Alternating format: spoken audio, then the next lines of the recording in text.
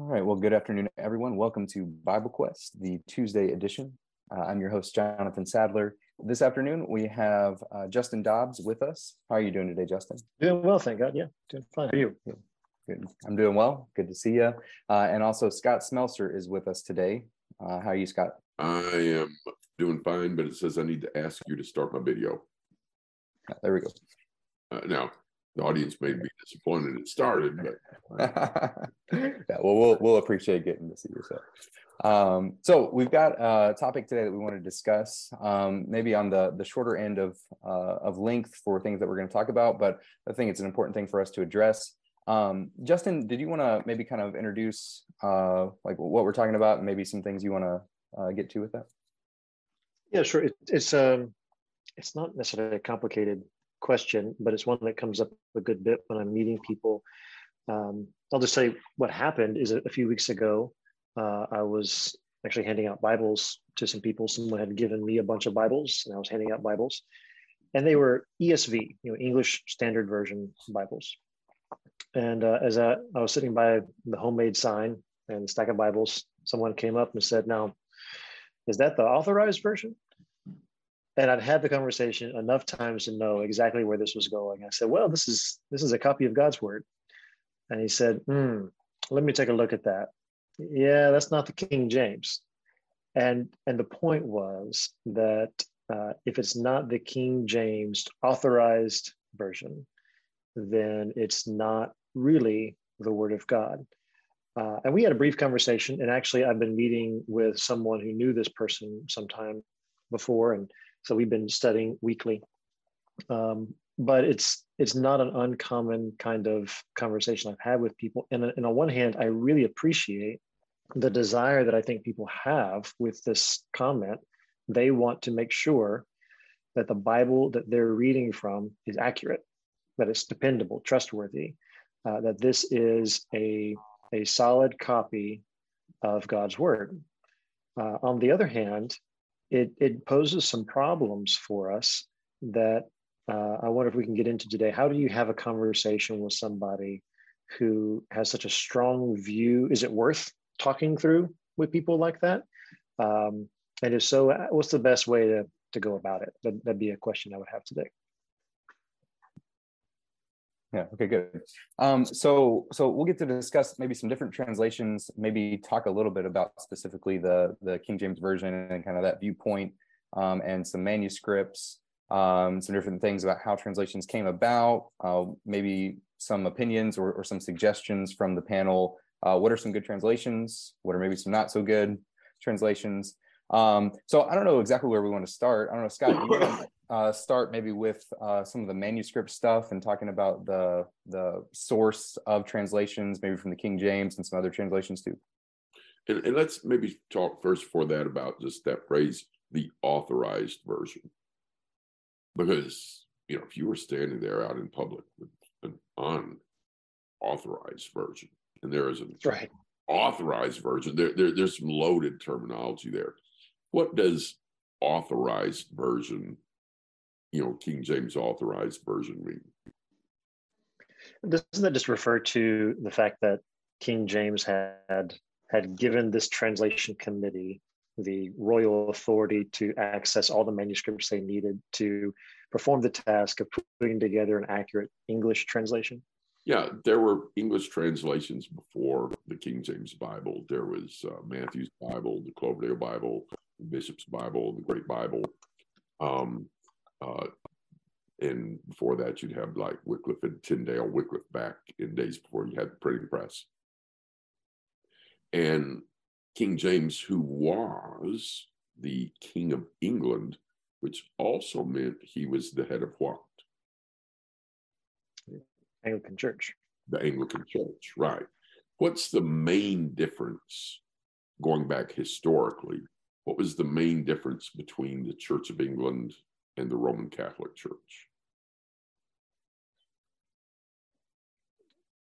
The Church of England got its start with King Henry wanting one of his marriages annulled, correct?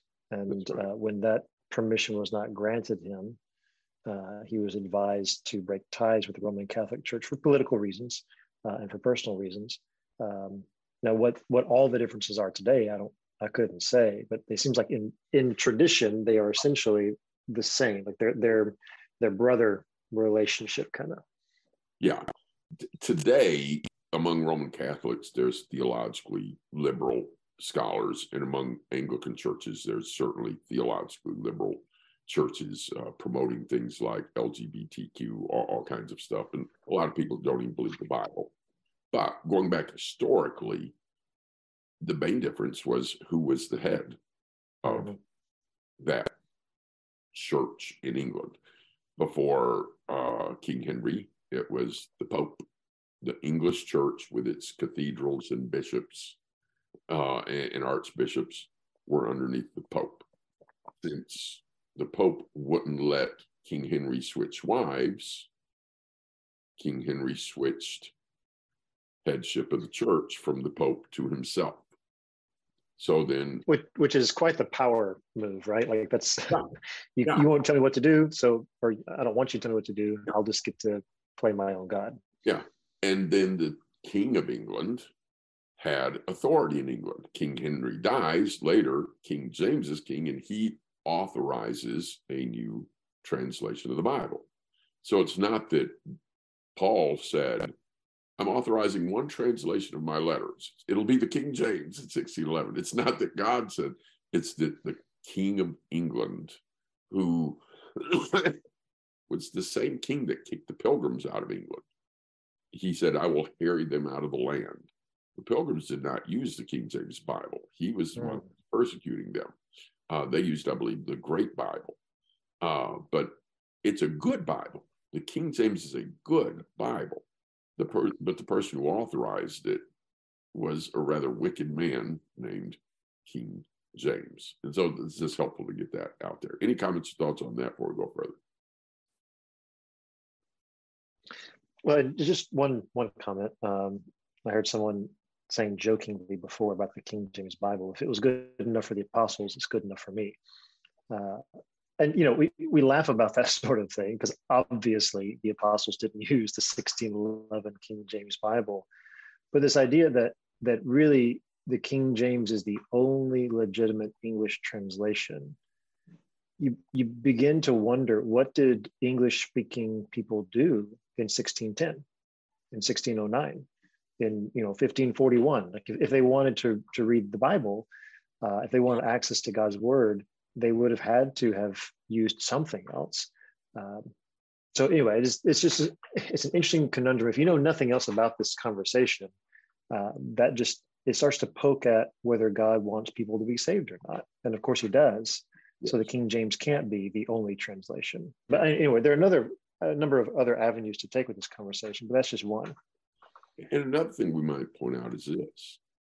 In the New Testament times, when Paul, Peter, and John are writing, do they use one and only one translation of the scripture, the various New Testament writers of the Old Testament? They use very often the Septuagint, which was a Greek translation, and sometimes they use the Hebrew. And so we don't have to decide there's only one version that we can use. And Justin raises an important point. If there was only one you could use, then what about the poor people before 1611? Which brings us to the translator's introduction to the King James Bible. If either of you have read that, sum up some of the points that those guys made. Well, because I've been looking at it recently, it's interesting. The translators anticipated people having questions about marginal notes in the Bible. So if you have a 1611 copy, and I'm used to marginal notes in my Bible, I use the ESV a lot, and I'm looking down and it'll say number 1, or this word, or number 2, some manuscripts, and it'll say what other manuscripts might say. And it turns out that the 1611 translation did the same thing. Is there were marginal notes where the translator said, we're not quite sure. Some manuscripts say this, other manuscripts say this. And in the introduction, it says, and of course this is very old English, doth not a margin do well to admonish the reader to seek further, and not to conclude or dogmatize upon this or that peremptorily. For as it is a fault of incredulity to doubt of those things that are evident, so to determine of such things as the Spirit of God hath left. And again, it's just really difficult English, but he's basically saying that we wanted to make sure that you had marginal notes so the reader could make a determination for himself. What was the best reading, not us as translators. Yes. Jonathan, any comments on this so far? No, I don't think so. Not yet. All right. And the translator's introduction begins with they've been attacked. It says zeal to promote the common good should be welcomed, but it's often criticized, which was the case with them. Because in 1611, the King James Bible was not the old standby that Grandpa used. It was a new or modern translation. And so guess what people were saying about it? Why do we need a new translation? And so they're answering all these attacks. And they're saying, what, are you saying we didn't have the Bible before? And they're saying, no, it's just, we're not saying you didn't have the Bible before, but if we can do some research and improve on translation and research, that can be a good thing. But they also said, wherever apostles or apostle-like men are not involved, you don't have inerrancy. They were recognizing that we're not the, perfect translators, which is why they say we give marginal notes, because sometimes it describes a bird, but it doesn't tell what size he is and what he looks like. And so we don't know if that's an owl or maybe an ostrich, judging by where it's at. And so they put one in the text and one in the margin. So a good cure for King James onlyism is to read the introduction to the King James Bible. They were fellows that did a good job translating the Bible in 1611. But as you said, Justin, it's difficult to read because they talketh like they did in 1611. It wasn't, right. That's not Jesus language. That's not God language. That's how people spoke in 1611. If you went into a tavern or a brothel, you would have been speaking 1611 English as well. There's not something holy about putting TH on the ends of words.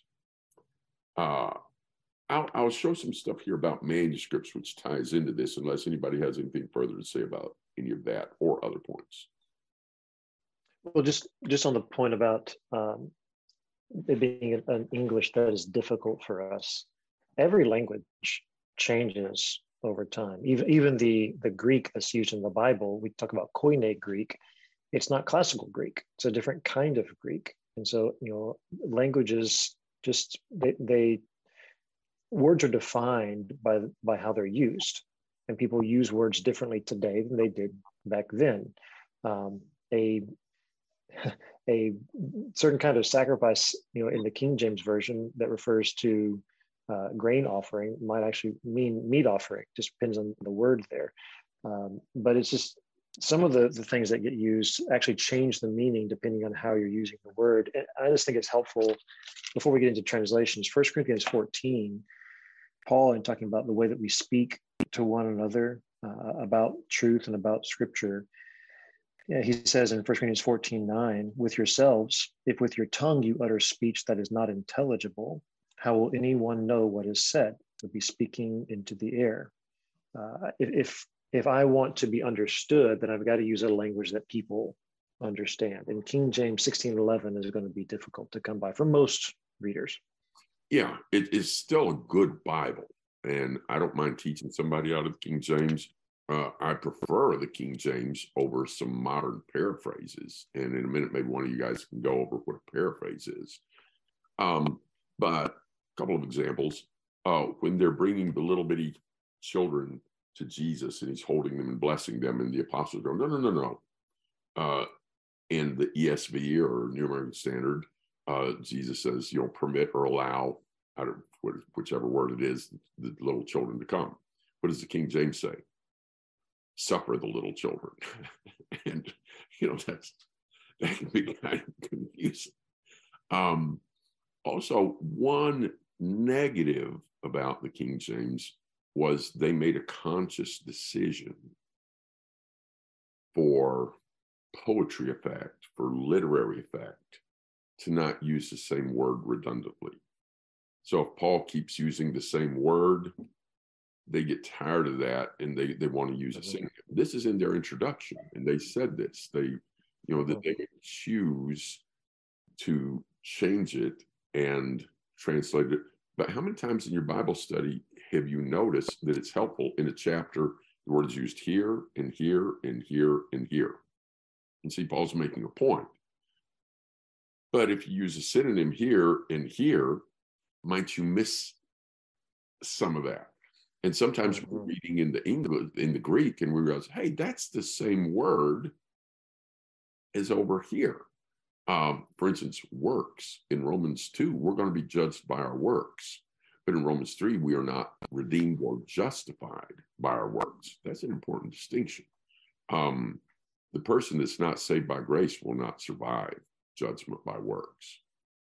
But the person who all their evil works are taken away by the blood of Christ can be judged by his works. And it's helpful, for instance, in the American Standard, that it says works in both places. So where the King James will say charity sometimes for love. And the context is really better described as love. So it's not a perfect translation, but it's a good translation. You mentioned, Scott, and I'll just say this really quickly. This is just one example. Maybe some of our listeners might use some different versions of the Bible, and some of them might use paraphrases.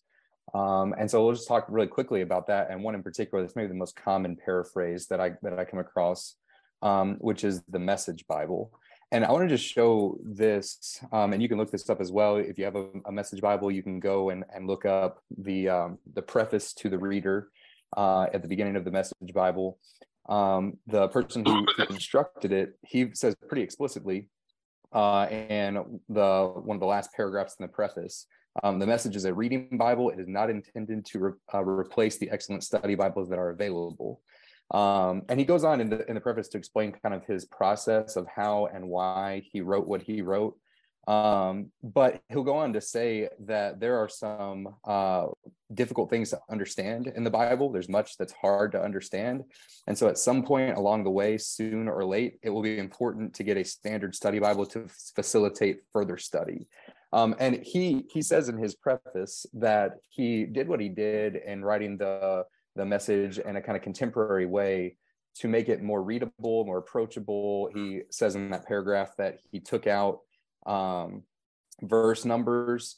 So I leave out verse numbers to encourage unimpeded reading, and he uses a lot of common terminology, contemporary types of language to word things, but he doesn't claim to do an accurate kind of word for word translation from the original languages into English. It's just an easy way for English speakers today in the United States to kind of be introduced to the Bible. And so if you want to study the Bible and know accurately the things that the original Bible authors wrote, the Message is not intended for that. It can be in some ways maybe helpful to get a very, very broad picture. But if you want to know specifically what the scriptures say, what God has revealed to the apostles and other writers, it is not a translation to do that. And so if you're not aware of that, you can go and read that. This is online. You can look in the beginning of your Message translation or your Message Bible. It doesn't claim to be an accurate translation talking about the deep, hard things to understand in the scriptures. So in the Billy Graham edition of the Living Bible, this back from, I don't know, 60s or 70s, but I've got one, and it says at the beginning, it says, a warning about paraphrases. It said, this is a paraphrase, not a translation. It points out a translation is where you're translating the author's words into another language. And it says in a paraphrase, you're putting in your words what you think the author was saying. And so I'll give two quick examples and we'll go to Justin. It was done by people that were premillennialists. So guess what they did when the Greek said, truly, amen, lego, I say, humin, to you, truly, I say to you, this generation will not pass away till all these things be accomplished. Well, that's a problem for premillennialists. So guess what they made it say? Then at last, this age will come to a close. It doesn't begin with the amen. It doesn't begin with the lego. It doesn't begin with the humin. It doesn't say this generation will pass away. They say, then at last, this generation will come to an end. And when Peter says baptism does also now save us, the guy didn't believe that. And so he wrote something like, in baptism, we show that we've been saved. So it's not a translation. So yeah, stay away from paraphrases, Justin.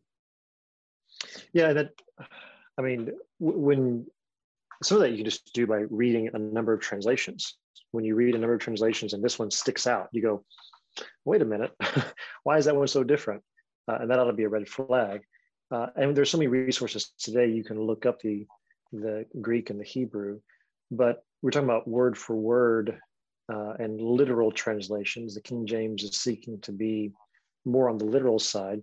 But I wonder, Scott, if you would talk a little bit about why we don't actually want a word for word translation. There's some amount of interpretation that has to happen, right? Because if we took Hebrew and Greek and made them exactly word for word, it would be weird, right? Yeah. So, for example, the article. Most people know what a noun is and a verb is. A lot of people know what an article is, like the or a or an. And we use them all the time, the, this or that, a, this or that. Greek doesn't have an indefinite article, a or an. It just has definite articles of feminine, masculine, or neuter, which is a gender thing that we don't have in English. And so, but they use the article a lot. Like it might say, the Mary said to the Jesus. But then, if they got in a boat, if it didn't say the boat, they got in boat. You would sound like Tarzan some of the time, and you would sound like you didn't know English the other part of the time. Yeah. And so translators accommodate for the fact that they did articles differently than we do. And maybe toward the end, maybe one of you could take a simple verse and show, like on Blue Letter Bible, where you can look and see, oh, here are the Greek words and here how they're translated. And what does it mean when, this is something a number of good translations do, they'll put a word in italics. Let's just go ahead and answer that real quick. If you're reading in your Bible and your Bible uses italics and you get to italics, does it mean that's emphasized? What does it actually mean? Yeah, it means that word was not in the original language. Yeah. And the translators have put that in there to help make it flow well and be understandable in English, but there's not actually a Greek word there for that. And that's very helpful. Of course, paraphrases don't do that. All right, so let's talk a bit about manuscripts, because after the Pilgrims didn't use King James, but by the 1800s, most people in America are using a King James. You go to a church, the Pew Bible is a King James. You go to a bookstore, you buy a Bible, it's probably going to be King James. Most everybody was using the King James Bible. The English Standard Version, or the English Revised Version, came along because some older manuscripts were developed. And then that led to the American scholars that worked on that had an agreement that 20 years later they could do their American preferences. And that's the American Standard of 1901, which is actually a top-notch translation. It's got some deficits. Because it's a revision of the King James, it still useth the 1611 grammatical structures, so it doesn't flow as easily and as clearly. And they're hard to find. But as far as translation, it's top-notch. Sometimes people call it the translator's translation. And then some more easy to read and good translations have come along. But a lot of people got quite upset because it wasn't the King James, and they became very suspicious of the manuscripts involved. And somebody gives us real briefly maybe the discovery of, well, actually it'll be on the slides here. So I'll pull those up unless anybody has a comment before I get into this.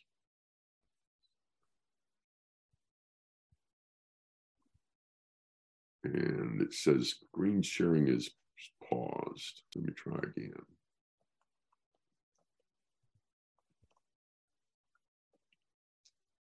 And that is not the one I want. Let us see if third time is the charm. If you can't get that up, I've got a slide that may be helpful. Wow. All right, go ahead and pull up what you've got there. Yeah, maybe this will be helpful here. So this was, I don't know if this is kind of what you're getting at here, but originally you had the autograph, right? Yeah. That's what like Matthew would have written this. John, Samuel, Moses. This is when a prophet of God, an apostle, actually took pen to paper, whether it was papyrus or vellum, some kind of writing instrument, varying degrees of longevity to these. But that was the first time when the ink was wet on this. And it wasn't always an inspired writer. Sometimes it was an inspired spokesman, like Paul and Tertullus.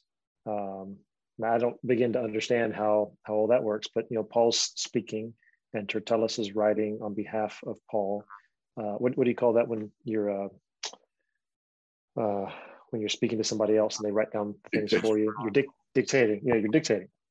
So you got the original, but then what we actually have now are these pieces that are copies of these originals, and some of them are codices. They're whole book copies of the entirety of the Bible, but more often it's scraps and fragments of, say, the Gospel of John, or like here are 3 verses, and you might have 2 on one side and 1 on the other side, and it's just slivers and copies, but we put those in and we catalog those, and scholars have record of those, and they refer to them in different ways. And it's from those that you kind of piece together. Maybe you've got 5 or 6 different versions of one particular verse, and you sort of compile all that together into a critical text. That is, you've done the work to figure out because you don't have the original anymore. I mean, as best I can tell, we don't have an original copy of Matthew anywhere, but we can kind of reverse engineer and say, by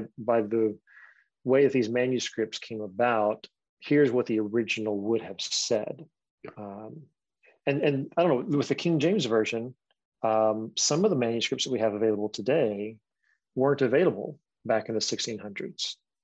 Right. So the King James was based, one of the things that was good about it was they didn't go from the Latin. Like you'll see, I'll show you in a minute. Who's the guy that did the printing press? Gutenberg. When he did the printing press in 1400, for the first time, you could print out a page of the Bible, and instead of having to handwrite everything. In his first Bible, it was, he's not going back to the Greek, and a lot of Bibles were translated from the Latin. The King James Bible was translated from the Greek. They used Stephanus's text. Stephanus' text follows in a line from Erasmus's text. Erasmus was one of the first guys to print a printed version after the printing press of the Greek that the New Testament is from, so the scholars could actually see the Greek. But Erasmus only had access to about a dozen manuscripts and only really used about 6. And most of them were after 1000 AD. I can't remember, it's 1100s or 1200s or 11th century and 12th century, but that time era. He's usually mostly using those 6. And he didn't have a copy of the end of Revelation because his Revelation manuscript was missing the last several verses. So he did a logical thing. he looked at the Latin and back translated to try to recreate what the Greek text might have been. And I think he probably did a fairly good job, but, you know, now that we have Greek manuscripts, we know that he didn't get it exact. But it was a big advancement. But since then, we've got a lot more manuscripts, and the later ones are often very, very full.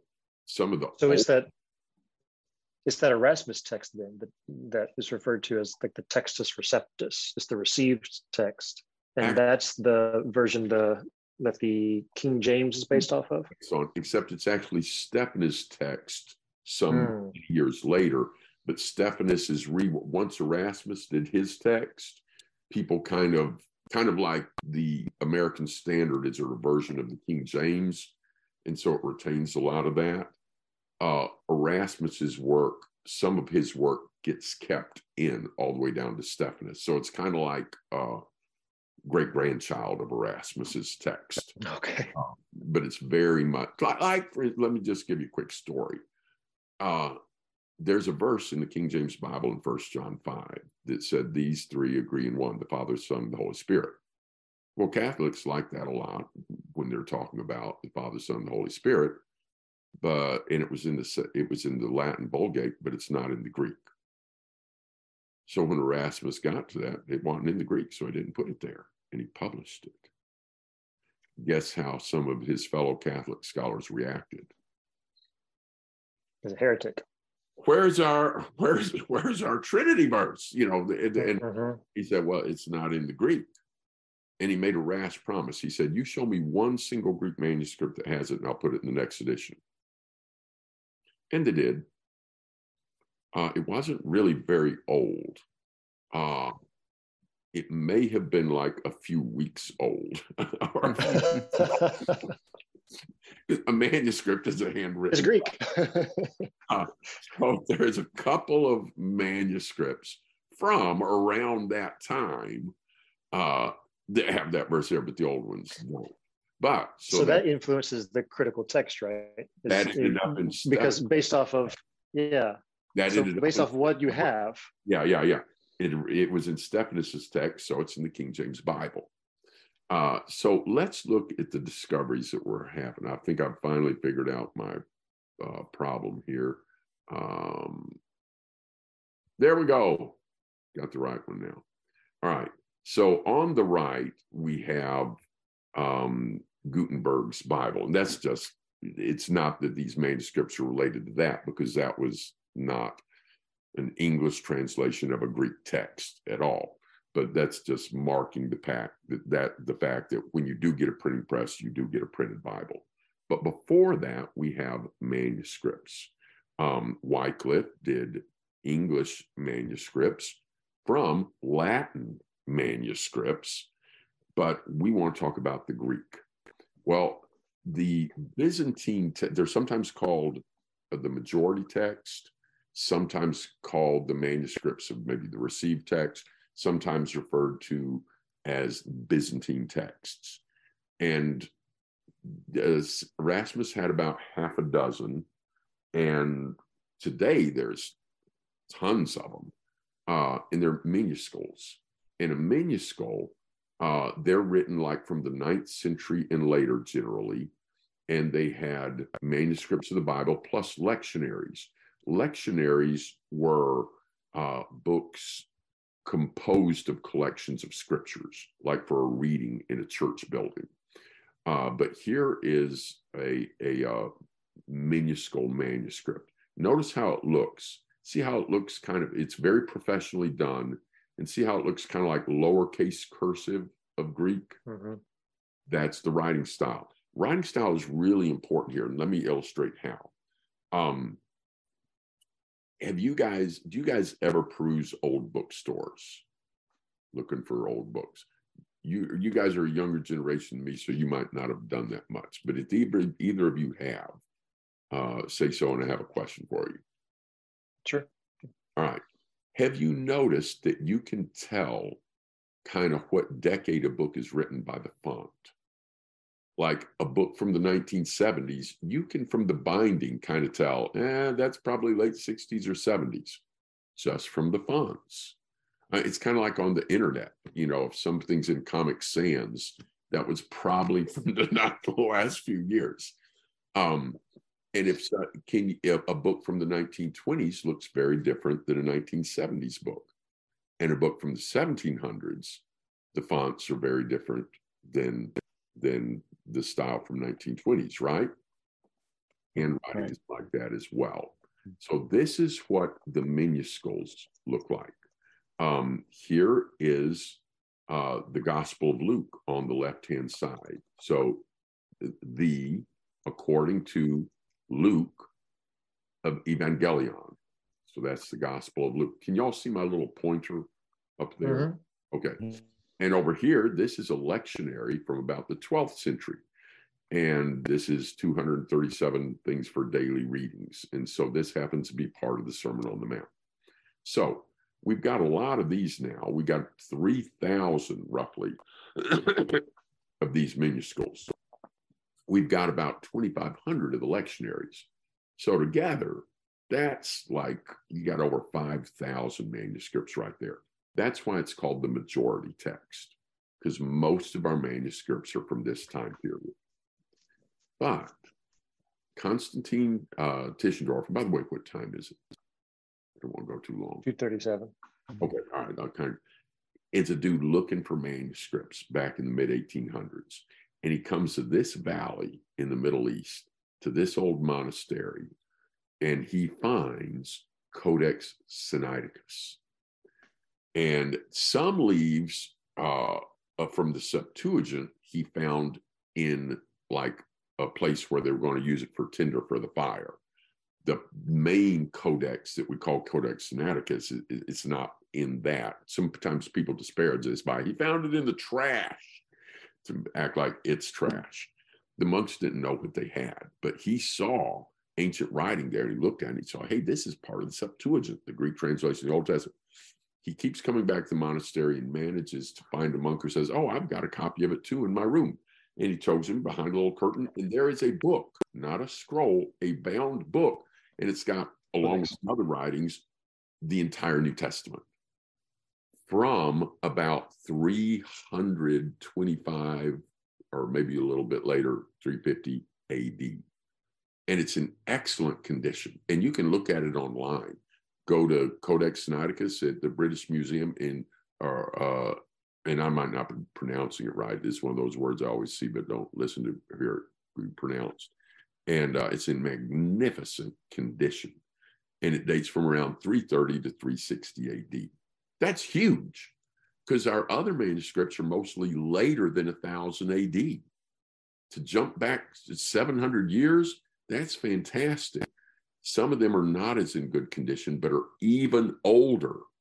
So instead of 330, 350, 360, wow, here's a codex from 200 AD. But now as we get older, we get to, as Justin described, some of them are kind of scraps, but the majority are later ones, not scraps. So there is Acts 5 in a codex from about 200. Codex Sinaiticus is in much better condition. We've got about 300 of these. Then in late 1890s, they found a third type of manuscript, even older. And what's the name of that? It had to do with the material. Vaticanus. The papyri. Oh, yeah. Right? The John Rylands papyri. That's one of them. But there's a bunch. We've got about 100 or so of these. Some are very fragmentary, like this, which is that little fragment, the John Rylands papyri 52, which is part of the Gospel of John. And it's from as early as 125 AD. And keep in mind, John wrote later in the first century. So this is not that much later after John wrote it, up to maybe 175.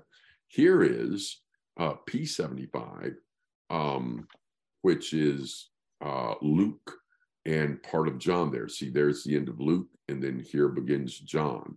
And this is from about the same time period as well. Well, we've got about, and they're from as early as the 2nd century, and we've got about 139 of those.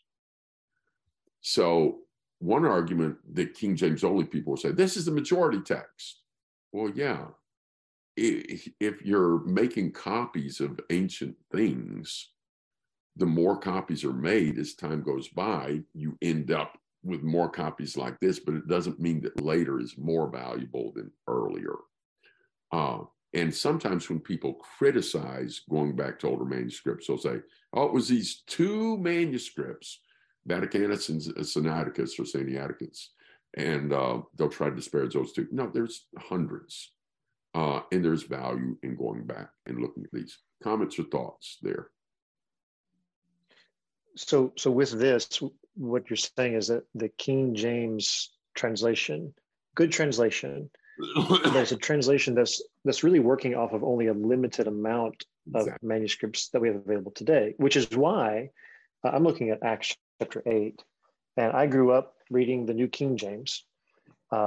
And you get to Acts 8, verse 36. Philip and the eunuch are going along in the chariot. They come to water, and the eunuch says, see, here is water. What prevents him from being baptized? And my good old New King James said, if you believe with all your heart, you may. And he replied, I believe that Jesus Christ is the Son of God. And I love that verse. It's not in my ESV.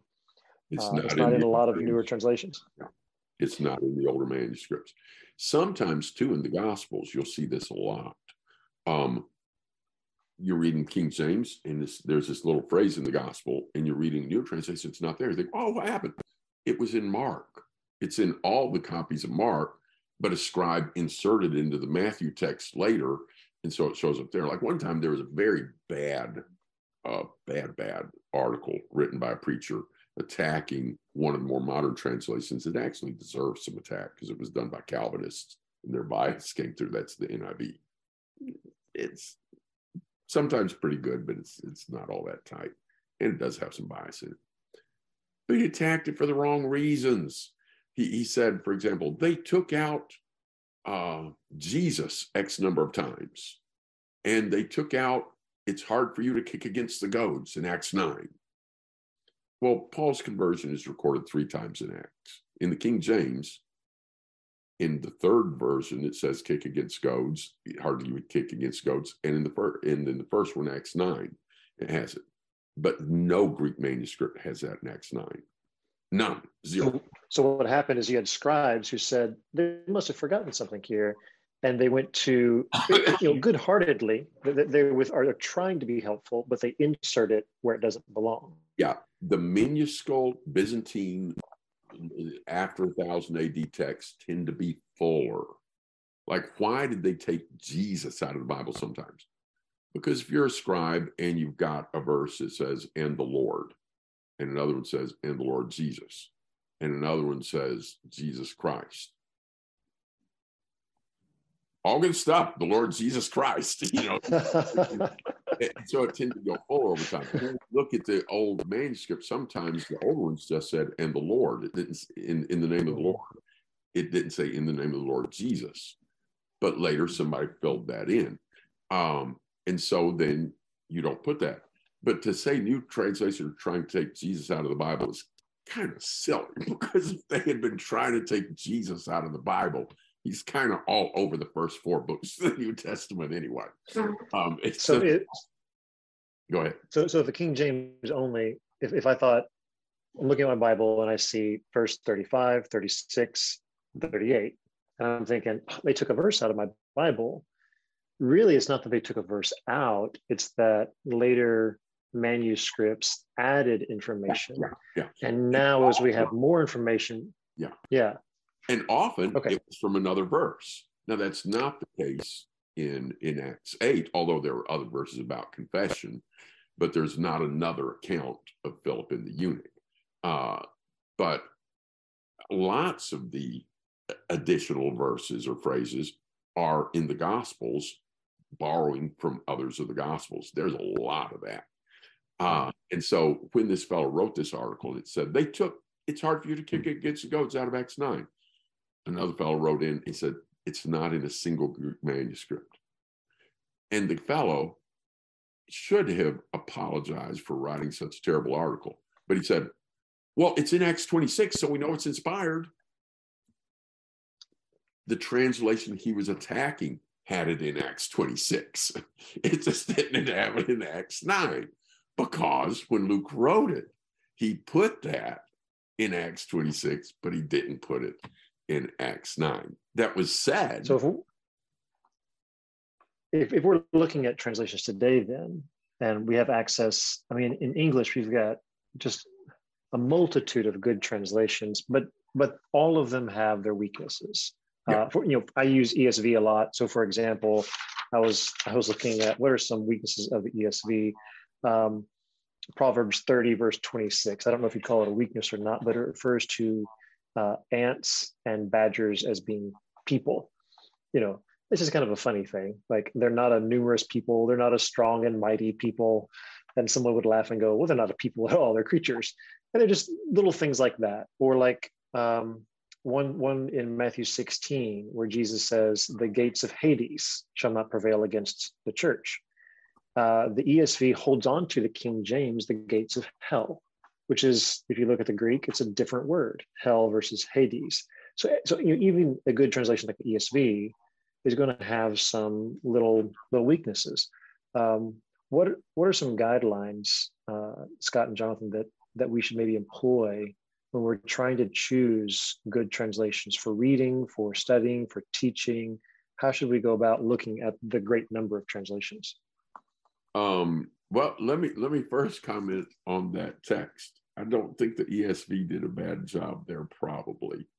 And here's why. Here's a way that you can easily check this. This is Blue Letter Bible, which is free on the internet. And if we go to that text, the Hebrew word, which is Strong's H5971, am. Okay. Second entry. All right. Okay. The King James translates that word over 1,800 times people, 17 times nation, and sometimes combined with another word with people, and sometimes folk. So it's men, folk, a nation, people. And right. If you look at that text, here it is in the Hebrew. The rock badgers are a people not mighty, yet they make their homes in the cliffs. And so they are a people. So it's poetically comparing them. Right. You call the anthropomorph, whatever. But the ESV is sometimes not as good as another translation. Although I like you, I like it. I recommend it because it's a translation. It's usually done well, and it includes the evidence from the older manuscripts. We're over time, but I want to get this in real quick. One simple way to illustrate that there's an advantage looking at older manuscripts is Psalm 145. So let me get Psalm 145 up here. All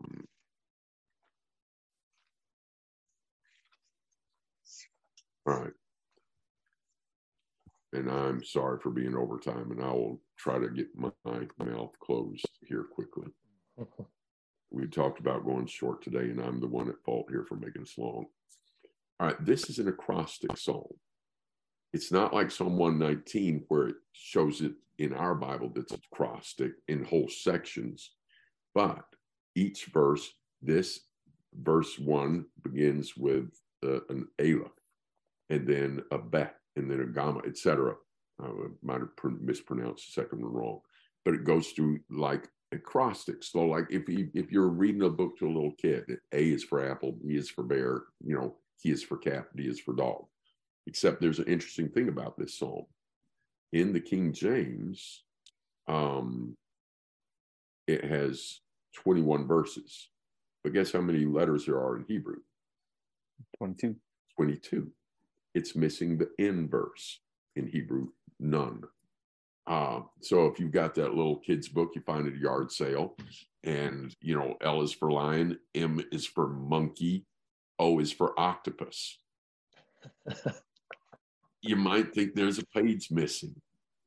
And back in the 3rd century, one of the rabbis explained his view of why it was missing the in verse, because there's a negative word, fallen, in Hebrew, begins with in. And this was a positive psalm. And so David didn't want to use an in verse because the word fallen is a negative word and it begins with in. I think that's not probably what's going on here. But guess what? The Septuagint, which I've seen right in front of my face, a few inches from me, that a museum person was holding a handwritten copy of the Septuagint from about 500 AD. Now remember, King James was based on things after 1000 AD mostly. He had one earlier manuscript that he really didn't use much, called its basic. But the Septuagint has the in verse, except it's not an in Hebrew because it's in Greek, but there's an extra verse there. And guess what? When they found the Dead Sea Scrolls, among the Dead Sea Scrolls were also biblical scrolls, including this psalm. And guess what? There's an in verse. Mm-hmm. Over 1,000 years older than a lot of these other manuscripts, and it has it. And so a lot of our Bibles now have the in verse combined into verse 13. All right, I've gone too long. I'm going to be quiet. Yeah, I'll just say this too. We're wrapping up, and if there's anything else you guys want to say, a helpful thing to do is to maybe in your Bible reading supplement with multiple translations that have different translation philosophies. And that's a helpful thing to do, just reading the preface of your Bible to see in what way was this Bible translated. If I remember right, and you guys can correct me on what the different translation philosophies are actually called, the ESV has a different philosophy than the New American Standard. They're both good translations. They're both accurate. They're both based on older manuscripts, but they have different translation philosophies, so they'll read differently as you're reading them. And that can be helpful to get a fuller picture, a better understanding of what the original text would have said. Yeah, I think that there are a number of different, it's not just a spectrum, right? There are a number of different philosophies, but kind of, if you were to put it on a spectrum, at one end, you've got word for word literal. For every word in the Hebrew, you've got a word in the English, every word in the Greek, word in the English. And again, that can be challenging. For example, if you were to read Genesis chapter 2, verse 24, word for word, Hebrew to English, for this he will leave man, father of him, and mother of him, and he will unite to wife of him, and they will be as flesh, one. I mean, it's a little tough, right? I mean, you can get to it, but it's tricky. At the other extreme is the idiomatic or the dynamic kind of translation, which is everything is put into modern language.